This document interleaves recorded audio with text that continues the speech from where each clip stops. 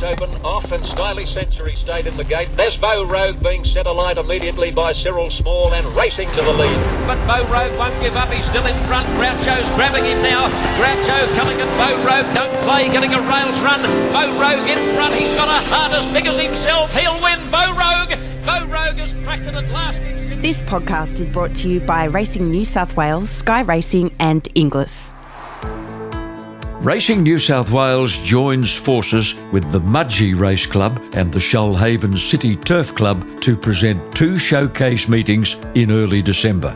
The $75,000 Mudgee Cup Showcase will highlight a great day of racing on Friday, December the 3rd, supported by the Sprint Showcase over 1,200 metres with prize money of $50,000. Also on the program, trainers, is the $40,000 Country Maiden of 1,200 metres. 2 days later, Sunday, December the 5th, the action switches from the Central West to the South Coast for the Nowra Showcase Cup of $65,000. Co-feature on the day will be the Belle of the South Benchmark 66, a $35,000 race over 1,200 metres for fillies and mares, and yet another $40,000 Country Showcase Maiden Plate, this time over 1,400 metres. There's great racing to be had all over New South Wales in the first half of December.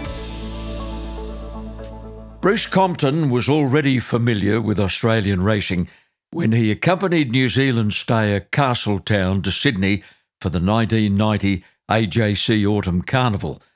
Bruce was coming off the track with Castletown one morning early in Derby week when Lee Freedman asked him to ride one of his runners in the Doncaster on the same program.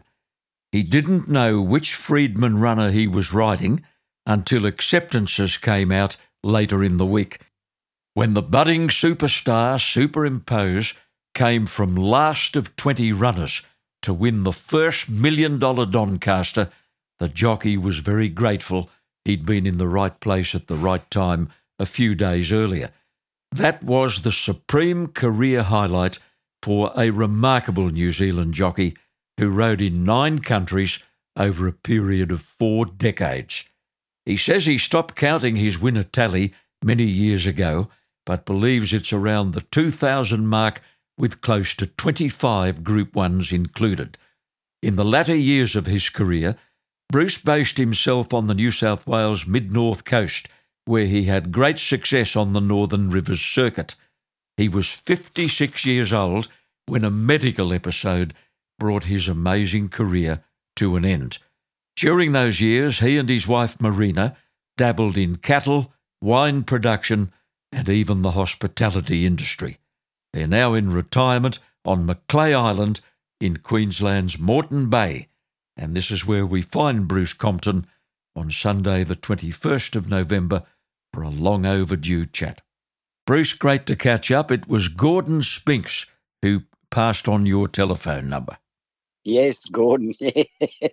long time ago, him and I had we met. I think I was about 18 at the time. Right. That was on a quick trip to Sydney when you were an apprentice, and we'll talk about that later.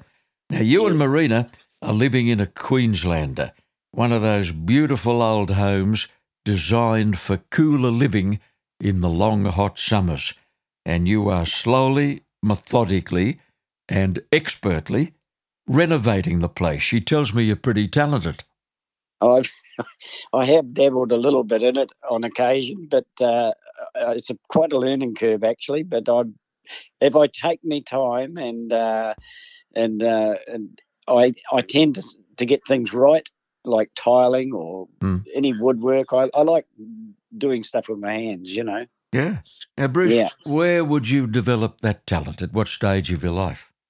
Well, my father used to help demolish houses and stuff, and he used to get old bits of tin and stuff, and I can remember building fences with the timber and tin, and we used to build huts and things, and we're always getting growled at, of course, because we used to leave the hammers out or the nails out or something, you know, a saw. Yeah. But Bruce, then, you know. Let's start at the end of your riding career.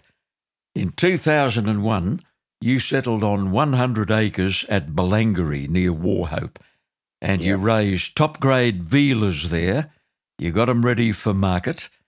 You were 51 at the time, but you opted to continue with your riding career, and you got immediate support from owners and trainers on the coast. It was amazing. Yeah, I had a good run down there. It was great. Taz Morton sort of got me down there, and I had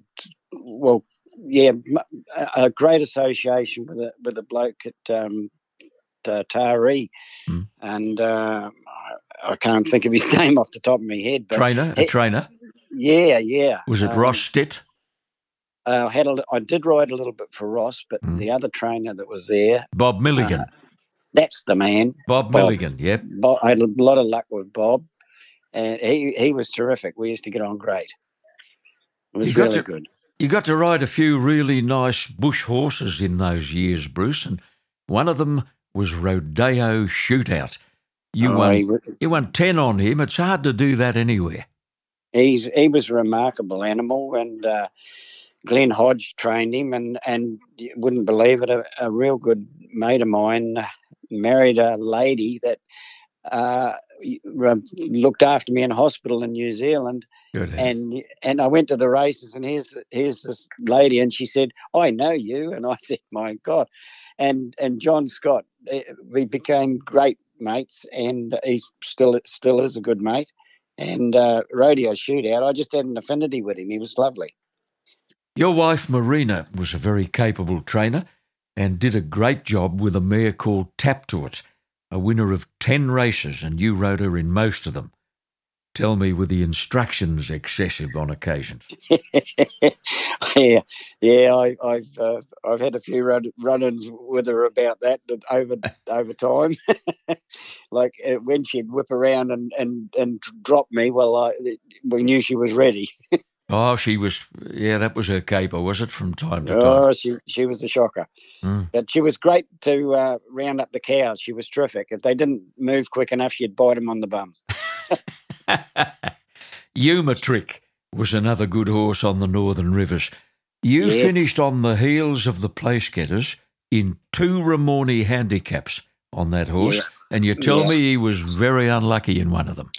He was very unlucky. I think if he'd got the run on the fence, which sort of half closed off on me, the last Ramornie, I think he would have won it, and he'd won it by a length and a half, I reckon. But that's racing. I mean, if you're on the fence and you can't get off, you've just got to make the best you can do, The only good thing about that kind of run, Bruce, is you haven't flattened them. You've got a horse for next week.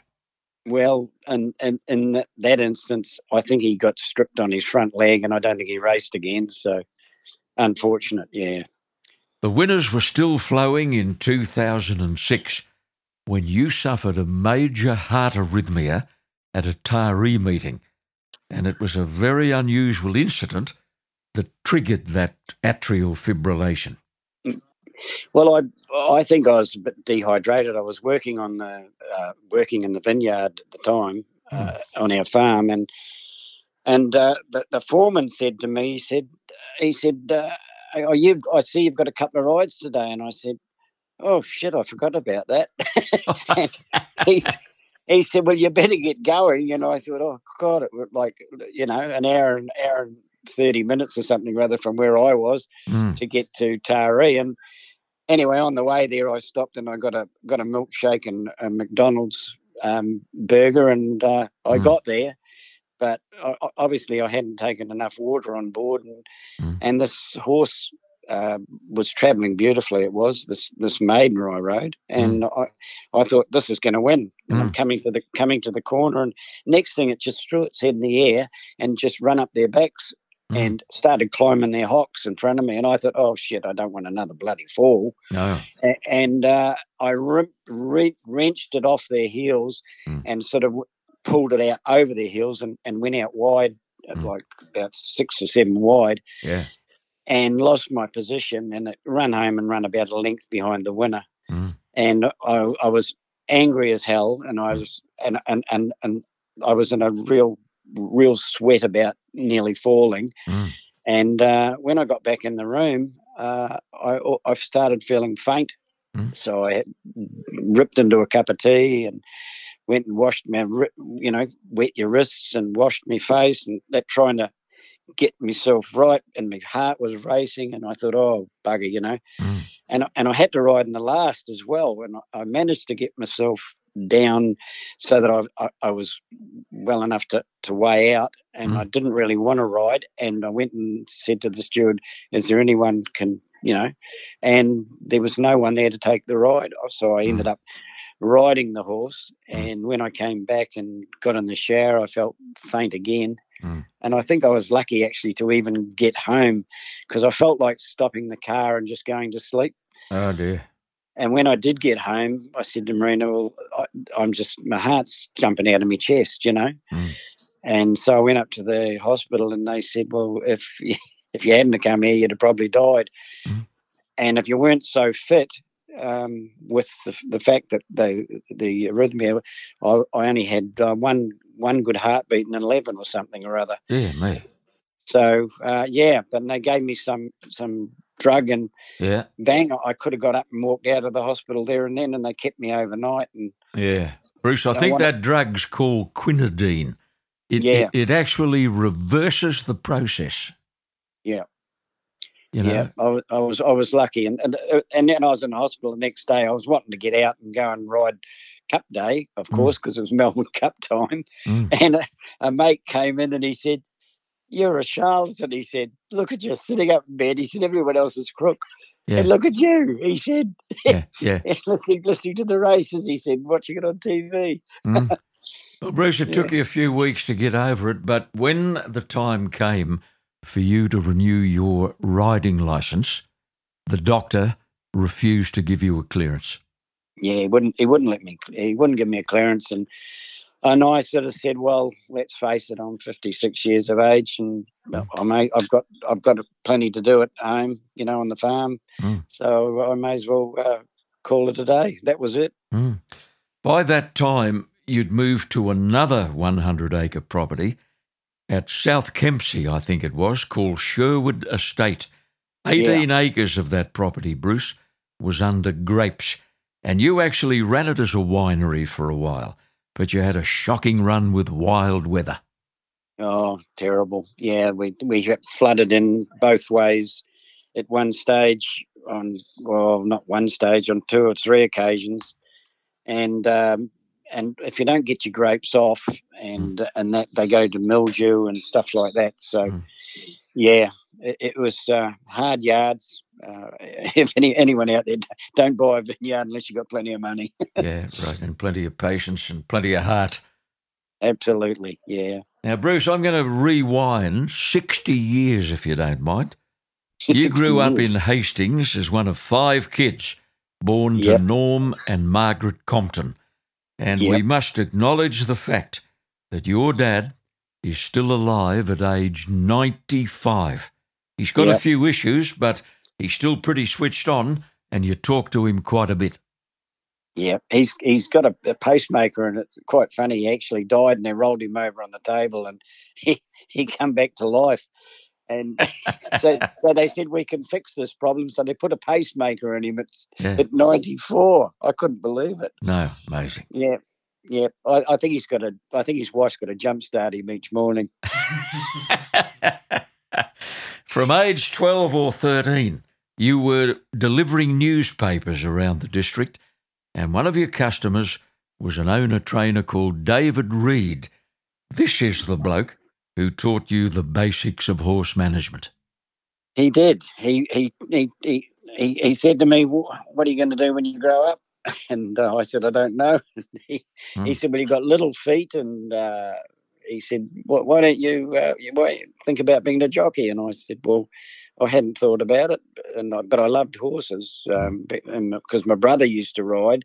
He rode before me, actually, and so David took me to the track and showed me the ropes of mucking out, and start at the bottom, of course, when you're going to muck them out and feed them and all the rest of it. And then I eventually got on the horse that he had called Fair Deal, and he had me trotting it round the bull ring at Hastings, and until such time as it actually bolted one morning. Ooh. And I went 2 rounds on the track, and someone had to come out and pull me up, or pull the horse up.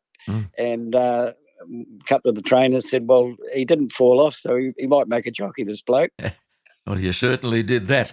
Eventually you became apprentice to George Cameron at Takanini. Yep. George was a former good jockey himself, and you tell me he was in the same class as Theo Green as a tutor of jockeys. Yeah, he was very much like Theo. I had quite a big number of jockeys before I even got there. And when I got there, David Peake, who was leading rider in New Zealand for years, he was the main man in the stable. But there was also 2 other blokes that could ride very well, and a couple of the boys were also jumps riders. But they were all accomplished horsemen. Your first winner came at ride number 8. It was at Avondale, and the mare's name was Fair Linda, and she could gallop. Oh, she was a magnificent filly. She won 4 as a 2-year-old, and I got on her when she was like 3. I think it was about a first start as a 3-year-old. She's by Fair's Fair, and they used to race very well fresh.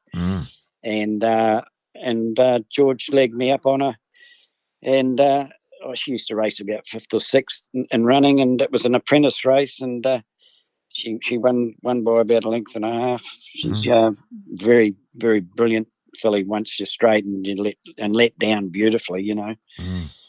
Well, you improved quickly, Bruce. The winners started to flow, and you finished up winning 3 New Zealand Apprentices Premierships. So you must have outridden your claim pretty quickly. I did. You only had to ride 40 winners or something or other, and I got to that stage pretty quick. I think the first year I rode about 23 winners, so it didn't take long for me to get to the 40, and I rode it fully fledged. Basically, the last 3 years of my apprenticeship, I rode fully fledged, you know. One of your premiership wins brought you an unexpected bonus in 1968, a trip to Sydney and a short stay with the legend himself, Theo Green, who was then based at Rose Hill. Now, you tell me, everywhere you looked around his stable, you could see a potential top jockey. Oh, yeah, Ronnie Quinton, Sid Spence, or not Sid, Gordon, more like Gordon. He didn't like being called Sid. No. And he was nearly out of his time, and he was riding fully fledged as well. And Ronnie was a very accomplished rider then as well, and he wasn't far from coming out of his time. And then along came Johnny Duggan and, a host of the boys, like Darren Beedman and Malcolm Johnston. Malcolm Johnson. Yeah, all great riders, You actually got to ride a winner during that little stay. It was a horse called Fine Blend at Kembla Grange, and the thing you remember most of all about the win is the fact that the 2nd and 3rd place getters were ridden by legendary veteran jockeys. Absolutely. Athol Mully run 2nd and Jack Thompson run 3rd. And, and when I was pulling up, Mully said he's called me a mongrel Kiwi. and he protested, and I actually only rode hands and heels actually on this particular horse, and the Mully, he didn't pull a stick much, but he didn't. He was trying pretty hard at the finish, and I got up on the inside and beat him, and he protested, and they threw it out, of course, and he come out and he shook my hand, and amazingly enough, years later when I came back, he was the first bloke to walk up and shake my hand again. He remembered you. He did. You got another massive thrill at 18 years of age when invited to take part in an international jockey series in India, of all places. Now, Absolutely. The organisers wanted a fully fledged New Zealand jockey, but nobody wanted to go. It was all part of the Asian Racing Conference that year, Bruce. Yeah, that's correct. The 13th Asian Racing Conference, and that was back in '76. Mm. And we stopped off in Singapore on the way, and I had a few rides there for Tai Chun Bing at the time. And then we went on to India, and I rode 3 winners. And it was a terrific trip. I rode at all the main centres, which was Bombay, Bangalore, Madras, and Calcutta. All magnificent tracks because of the English influence there. Like Bombay, I think it was the first time I've ever ridden in a 3 furlong straight, where they actually had a 3 furlong straight at the time, and it was a hell of an experience. It was terrific. At that stage of your life, it was invaluable. Now, Bruce, let me fast forward over the next 11 or 12 years of your life, which you lived at a hectic pace. You came out of your time at 20, you went straight to Mauritius. You went back to New Zealand where you turned 21. Then you went to the Gold Coast for a few months with a trainer called Cliff Sims. After that you went home, quickly established yourself amongst New Zealand's best jockeys for several years. You were 26 years old when Tai Chun Beng, you've mentioned his name already, offered you a contract to ride in Malaysia. Away you went. Yeah, I went away again. I'm a real gypsy, I am. And I rode there for a season and a half, and that was another great experience. Got to ride against a lot of the boys from England and different places. It was a hell of an experience, and riding different horses. Some horses you can hit them with a whip. Other horses don't take too kindly, and a lot of the English horses needed to be ridden differently.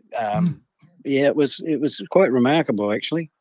Did you get to Singapore during that trip? Well, when I went to ride for Tai Chun Bing, we did the whole circuit. We did Penang, Ipoh, Kuala Lumpur, and Singapore. That was the circuit. Right. And you used to go and ride for 2 weekends at each place. Yeah. And no, it was great. Except that Tai Chun Bing, he never used to let me out of his sight. Really? He used to, at Ipoh I used to stay with a vet, and I was virtually locked up unless they took me out for dinner or anything. Yeah. And the same in Kuala Lumpur, I stayed with an auntie or something of his. Now, why was this, Bruce? He didn't want you to be in the company of undesirables. Or be involved with other jockeys, or it was all about his or their idea of is gambling and stuff like that, and didn't want me tipping to anyone or things like that. So he was quite protective in that regard. He said to me one day, he said, if you do the wrong thing by me, he said, I could actually not put the horse into an air-conditioned box and or not give it water, and when it falls down and you land on your head, well, that's basically what he said to me. And I thought, well, I'm not gonna defy him in any way, shape, or form, am I? Goodness me! So when you were contracted to Tai Chun Beng, you were contracted. Absolutely. Yep. Tied the knot. You went back to New Zealand in 1978. Now, this is quite an incredible achievement. You had no stable backing, but off you went and won a premiership. Yeah, well, when I got back, I'd only rode for half the season once I went back to New Zealand, and I rode 40-odd winners. And I thought, hell, if I can ride 40-odd winners in half a season, I can win a premiership. So I had a crack at it the next year, 1980-81, and I rode 124 winners. Well, Bruce, by this time you'd become very fond of Australian racing, and you really only needed a reasonable offer to give it a serious crack. And that offer came in 1982 from Paul Sutherland, who had set up shop at Rose Hill. He was starting to make a name for himself, and he'd been watching you and studying your style, and he liked what he saw. What was it? Well, I first met Paul when he came over and bought R1, and that horse used to be called Flash Guy. And back in the day, they used to go on about heart scores and things like that. And he only had a heart score of 97 or something. But he ended up with a heart score of 126 and won a Melbourne Cup. So you know how good he was. Yeah. Anyway, Paul noticed me riding there, and he liked the way I rode hands and heels, and that's how I basically got the contract with him. Mm. Well, you became his stable jockey, and you got to ride some very nice horses, and one of them was your first Australian Group 1 winner, Honest Promise, in the George Adams Mile at Flemington. I think Paul had sourced that horse out of New Zealand, hadn't he? Yeah, he did. He got it off Colin Gillings, and he was a smart horse in New Zealand. He won an Easter handicap and things like that. And I think they paid quite a bit of money for him, and he ended up led all the way in Flemington and won. Yeah. Now, Bruce, Royal Troubadour was a brilliant horse. Paul purchased him in New Zealand after a couple of 2-year-old runs, and he went on to do a wonderful job in Australia. You rode him in all but one of his 9 wins. You rode him in the Brambles Classic. He won that by 4 lengths. Then he ran third in the Golden Slipper. Later, you won the Up-and-Coming Stakes. You won the Ascot Vale Stakes, the Rupert Steele, the Expressway, and the Diners Club Cup at Rose Hill. That was a Group 3. Going back to the Slipper, 1984, were you ever a hope in that? Honestly, Darren had gone for the whip on Inspired, and I hadn't moved. But my little bloke was very shinny, unfortunately. So he shortened up quite a bit over the last furlong, and sort of finished up getting beaten in nose, I think, into second to run third. So yeah, he was a neat horse. He was a good-looking little horse too. He was a lovely chestnut. Oh, beautiful. Yeah. Did a great job. You know, he only had 24 starts, Bruce. He won 9. He ran 7 placings, an outstanding record. Did he have a problem, or did he retire to stud? He retired to stud. He was sold to one of the big studs, and for $1 million or something or other. I was sad to see him go, actually. He was such a lovely animal. Yeah. You say you rode only 2 elite horses in your 40 years as a jockey, and one of them was Red Anchor, who was originally trained by Paul Sutherland. You rode him, in fact, in 7 of his first 8 starts. You won a 2-year-old on him at Randwick. You ran second in the Sires Produce to Victory Prince. You won the Champagne Stakes on Red Anchor. You won the QTC Sires Produce Stakes, which was then a Group 2. You ran second in the Castle Maine, which was then a Group 2. You knew you had one hell of a horse underneath you. He was supreme. When you thought you were doing 3/4 pace, you were actually going a lot quicker. He very deceiving. He was very hard to judge pace on. And I remember one day Paul said to me, "How fast do you think you went?" And I said, I was doing 15s. Yeah. And he said, no, he said, you were doing 12s. Good heavens. And that's what he was like. He was just deceptive. Like driving a Mercedes, it was. Yeah, well, he went on to great heights. He won a Victoria Derby. He won a Cox Plate. Mick Dittman, to this day, Bruce regards him as the best he ever rode. Oh, Mick told me that one day, and I was quite, because he'd ridden Strawberry Road and horses like that, and to say that, he obviously had an affinity with him as well, because he was just such a lovely, kind animal, you know. You were very disappointed when he was sold and transferred to Tommy Smith. He had only 6 more runs after that. He won them all. He beat me on Royal Troubadour, actually, at Randwick. Yeah, the first start he had for Tommy.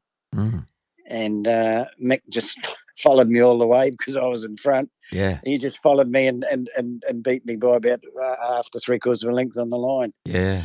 Gary Willits rode him on one occasion, you know, in the Moonee Valley Stakes it was. Yeah. And Mick, he rode him in his other 5 starts for Tommy Smith. Pre-Catalan was a very fast 2-year-old you rode for Paul Sutherland. You won a Skyline Stakes on him. You rode him in the Golden Slipper, Bruce, won by Bounding Away. You went to the lead, which was expected, but you got hammered by another runner.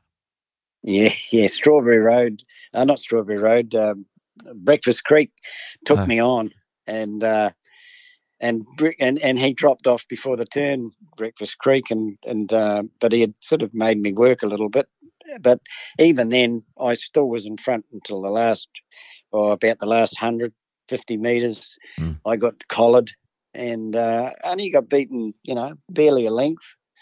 So he was a very game animal. And George Moore owned him. Yes, George Moore. Yeah. Yep, he was at Rosehill the day Pre-Catalan won the Silver Slipper, and not surprisingly, his son Gary was the jockey. That's right, yep.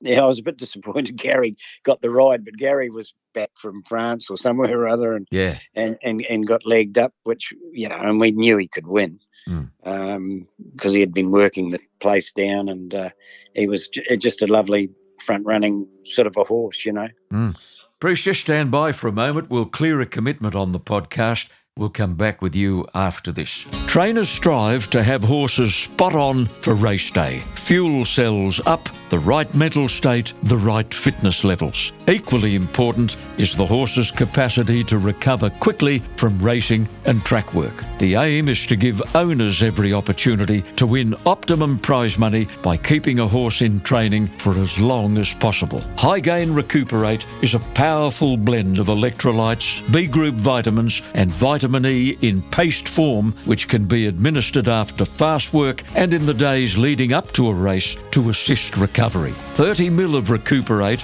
drawn from the 500 ml bulk pack, is the economical alternative to individual electrolyte and vitamin paste syringes. High Gain Recuperate powers performance and recovery. Visit the High Gain website and use promo code JohnTapp.racing to receive 15% off your next Recuperate purchase. My special guest is Bruce Compton. I recall your winning the George Mayne Stakes one day in 1984, in fact, on the horse that had beaten you in the Slipper earlier that year, Inspired. He had only 49 as a 3-year-old, which was way too light for Darren Beedman, and you got the call.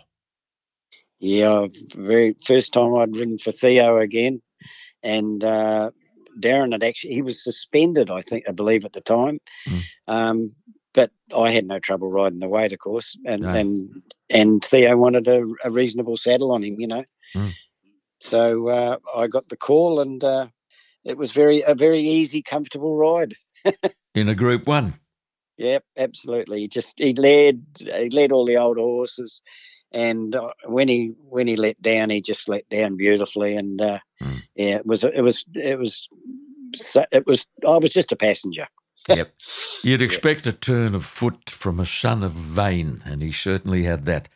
Yeah, now, did he ever? You stayed 4 years in Sydney, and whenever not required by Paul, you rode for many other Sydney trainers, particularly the Rosehill Brigade. Now, Bruce, you had one gigantic season in 1983-84. You won 124 races statewide, 76 in town, putting you into second place behind Mick on the Metro Premiership. Now, the astonishing feature of that performance was the fact that suspensions cost you valuable time that season. Yeah, I spent I only rode about 8 months of the year, unfortunately. And suspensions stopped me from actually winning the premiership that year. But I thought I did quite well anyway. You certainly did. 124 on all tracks and 76 in town. Now, at that time, your resemblance to fellow jockey Ken Russell created a lot of comment, and on one occasion it even prompted a television news story on Channel 9.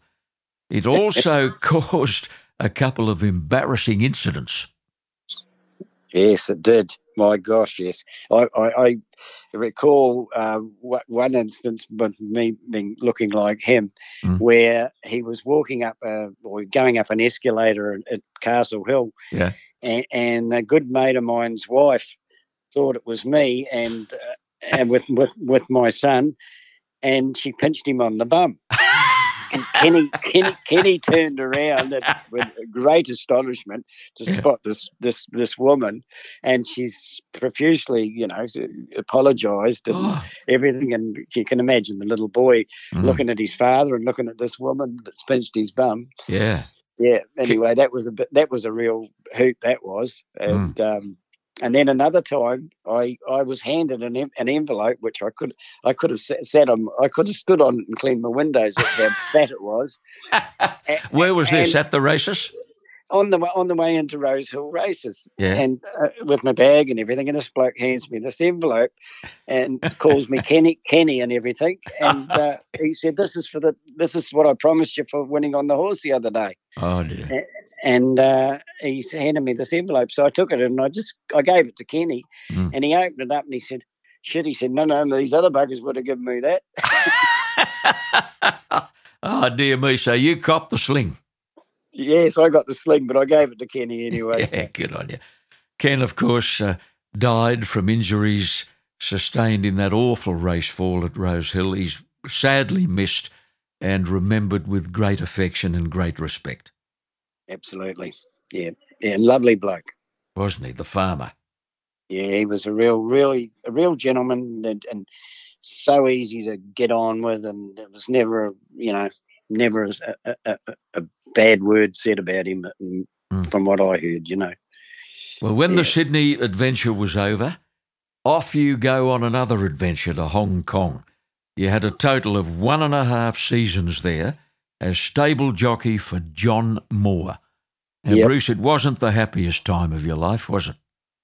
No, I was sort of on my own most of the time I was there, which was a little bit hard. But no, I finished third on the premiership to Bardi Leisure the first season there, and kicked off the next season with a winner on the first day and everything. And I did not too bad until a few of the American boys came over, and then John started sort of feeding them rides as well, and we ended up sort of parting ways, very professionally. But that's life, the way it goes. And so I got out of there and went back to New Zealand.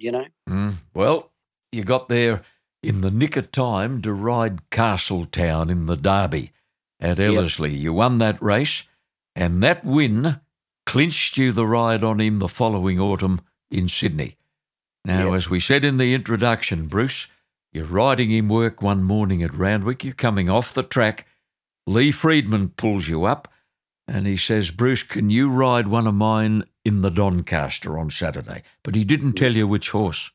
No, he didn't. No, and it wasn't until I picked up the acceptances, and here I am on Superimposed. And I knew he'd run second in the Melbourne Cup on that, but I thought, apparently, at the time, I didn't know at the time then, but apparently Mick Dittman and Shane Dye had turned the rides down, and Gouchy didn't want to come from Melbourne, and that because they thought it was going to be a wet track, and like this is on the Wednesday, and I said to Marina, I said, "Oh," she said, "Well, what's he got in the thing?" I said, "I don't know. I didn't ask him." Yeah. And I just said to Marina, I said, "Well, it's probably one of the lightweights, some skag that's got no chance or something."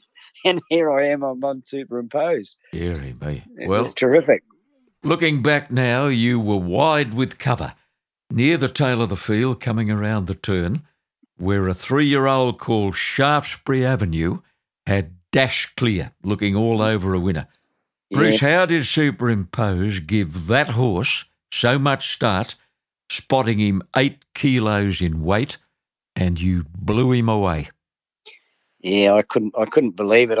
I actually, Lee just said to me, don't go too soon on him, and just pull him out and make sure he gets a clear run. And because when I drew 20, well, I'm back and everything like that, I just sort of snuck up quietly. But when I topped the rise at Randwick, and he's 5 in front of me, and I thought, shit, I'm never going to get this. and you wouldn't, and hands and heels, and I gradually was picking him up. And then when I got within about a length of him, I pulled the stick. Well, he just went into another gear, Oh, God, he was a great horse when he exploded. He was remarkable, and the feel I got going to the barrier was incredible. I'm not a gambler, but if you could have put the grandstand on him, you would have backed him. That's how good he felt going to the barrier. Is that a fact? Yeah. Yeah, I knew I was on a very, very smart horse when I canted him to the barrier. You get that feel, that feel's there. Yeah. Bruce, amazingly, it is the one and only time you sat on his back. Yep. The only time I said I'd fly back any time from New Zealand and ride him at my own expense. I said, just give me a call. Yeah, dear me. That never happened again, but not to worry. I won the first $1 million race on him, and I was happy as. He won the Epsom the same year with Darren Gauci. He won the Doncaster the following year with Darren, and then the Epsom of 1991 to complete 4 Randwick metric mile Group 1s. Incredible feat. Yeah, he was a remarkable animal, and then he went on and won the Cox Plate. Yeah, with Greg Hall. He did in a rough race. Yep, they come down the outside that day, just went whoosh. Now, to be winning such an historic race as the Doncaster in such spectacular fashion on such an iconic horse must surely rate as your crowning achievement in racing. Is that how you look back on it? Oh, absolutely. Like, rode some lovely horses and that, but he certainly was the best I rode, I think, apart from Red Anchor, I can remember, Bruce, an invitation I received in 1996 to be guest caller at the Wellington Cup meeting at Trentham in New Zealand. You had several rides on the day. The stewards actually let me go into the jockey's room so I could start swatting the colours, and the first bloke I run into was B. Compton. You won the Thorndon Mile that day on a mare called Happiness. Yep. Yeah, she was a good filly for me, or good mare for me. I won 4 in a row on her, and the fourth one was the Thorndon, and she was I've got a few trophies out of her. She was good. And the Thorndon's a highly regarded Group 1, isn't it, in New Zealand? Oh, it's one of the main attractions aside from the Wellington Cup, and it's a Group 1, so naturally it gets the best horses. Funny how history can repeat itself in racing. In 1997, Paul Sutherland had kick-started his career again on the Sunshine Coast. Now, by then, you're 47 years old. You're tired of riding in the New Zealand winters. One day, you tell me, you actually rode in a blizzard somewhere. Now, when Paul Sutherland asked you to join him on the Sunshine Coast, he only had to ask once.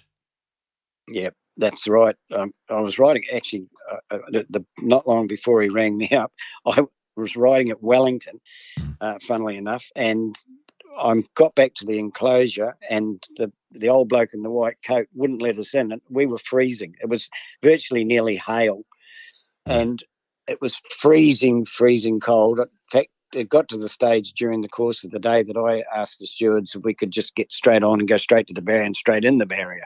That's how bad it was. Yeah. And it was an absolute bog as well. And when Paul rang up, I said, I think it's a good idea if we go back to some warm climate. I said, I hate this joint. It's terrible. Riding in bad conditions. Well, you stayed on the Sunshine Coast with Paul Sutherland. You rode plenty of winners. And from there, you found your way down into New South Wales to the mid-north coast, where you set up shop at Balangary, and to the final phase of your career. Bruce, you stunned me on the phone the other day when you told me you had 40 race falls Yep. Who counts race falls? I don't know. Some silly bugger named Bruce Compton. 40. I had 4 in 1 year, actually. And, it made me teeth rattle a little bit. And the silly part about it is I only ever had delayed concussion once. Yeah. Never got knocked out and unconscious, but I did have some. Usually when you fall, I can tell you blow for blow. Firstly, you're winded, which you're gasping for air, and then the rest of your body starts looking for what's wrong with you. You know, it's just it was I only cracked a heel once going over a running rail. I broke a collarbone. Other than that, I my fibula. I done my fibula as well. Yeah. One day at Avondale.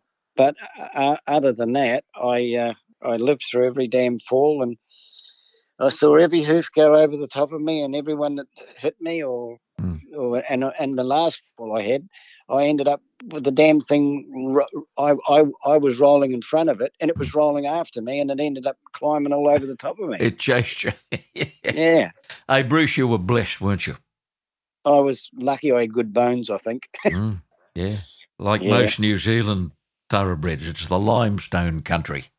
Oh, and plenty of good milk and stuff like that, you know. Yeah. Bruce, you've always enjoyed a beer, haven't you? Because of this light weight that you've been able to sustain all of these years. You were one jockey who could enjoy a can or two after the races and didn't pay the penalty. No, I'm been very lucky, and even now, I'm actually the heaviest I've been in my life. I'm about 58 kilos, which is scary. Yeah. Bruce, do you mind if I tell the little story that I mentioned to you the other day about the Golden Slipper dinner dance, a glittering function in Sydney in the mid-1980s, and I happened to draw the seat next to you for dinner. Now, I saw you, the main course lasted about 2 minutes. Then came a great big chocolate mousse, which you absolutely decimated. Next thing I looked... I inhaled it. I think I had a bread roll, just for good measure. Next thing, you've got a cappuccino, and you had the audacity to pick up an after-dinner mint. I've never seen a jockey eat as much in my life. No, I was very fortunate, very fortunate. And still enjoy your tucker. I love food that has flavour. Love flavoursome foods. Yeah. Marina's absolutely. Obviously good at the caper, is she? Well, she ran a restaurant when we had the vineyard. We were a la carte, and Marina was the cook. We didn't have a chef, and so she certainly knows how to cook. And I've actually I like doing a bit of cooking myself. Actually, good boy. Yeah, your versatility knows no bounds. Well, I hope that's the case. Bruce, you're 71 years of age and enjoying life as a born-again carpenter and house renovator. It's been a fantastic journey for you, hasn't it? Well, it has, and I was lucky I was born young, eh, John? On that note, we'll close the podcast produced by Supernova Sound, and thanks to Gordon Spinks who gave me your phone number. It's been a delight to catch up, Bruce. Thank you so much for joining us on a wet Sunday morning in Sydney. Thank you very much, John. Bruce Compton, former top-class jockey, now in retirement living on Macleay Island in Moreton Bay, Queensland. The catalogue for the 2022 Inglis Classic Yearling Sale is now available. A total of 810 yearlings have been finalised for the sale, 600 in Book 1, 150 in the Highway session, all to be offered at Riverside between February 6 and 8. 700 of the entries are Bob's eligible, and there are Vobis, West Speed and QTIS yearlings also on offer. There's an enormous range of proven stallions represented, as well as first crop yearlings by exciting newcomers like Justify, The Autumn Sun and Trapeze Artist. The Classic Sale has seen unprecedented growth in recent years, with 10 individual Group 1 winners since 2018. 8 of those have been purchased for $100,000 or less, while 14 graduates have won $1 million or more in the same period. The Classic Sale gets the English show on the road for 2022 on February 6, 7 and 8 at Riverside, and the catalogue is out now.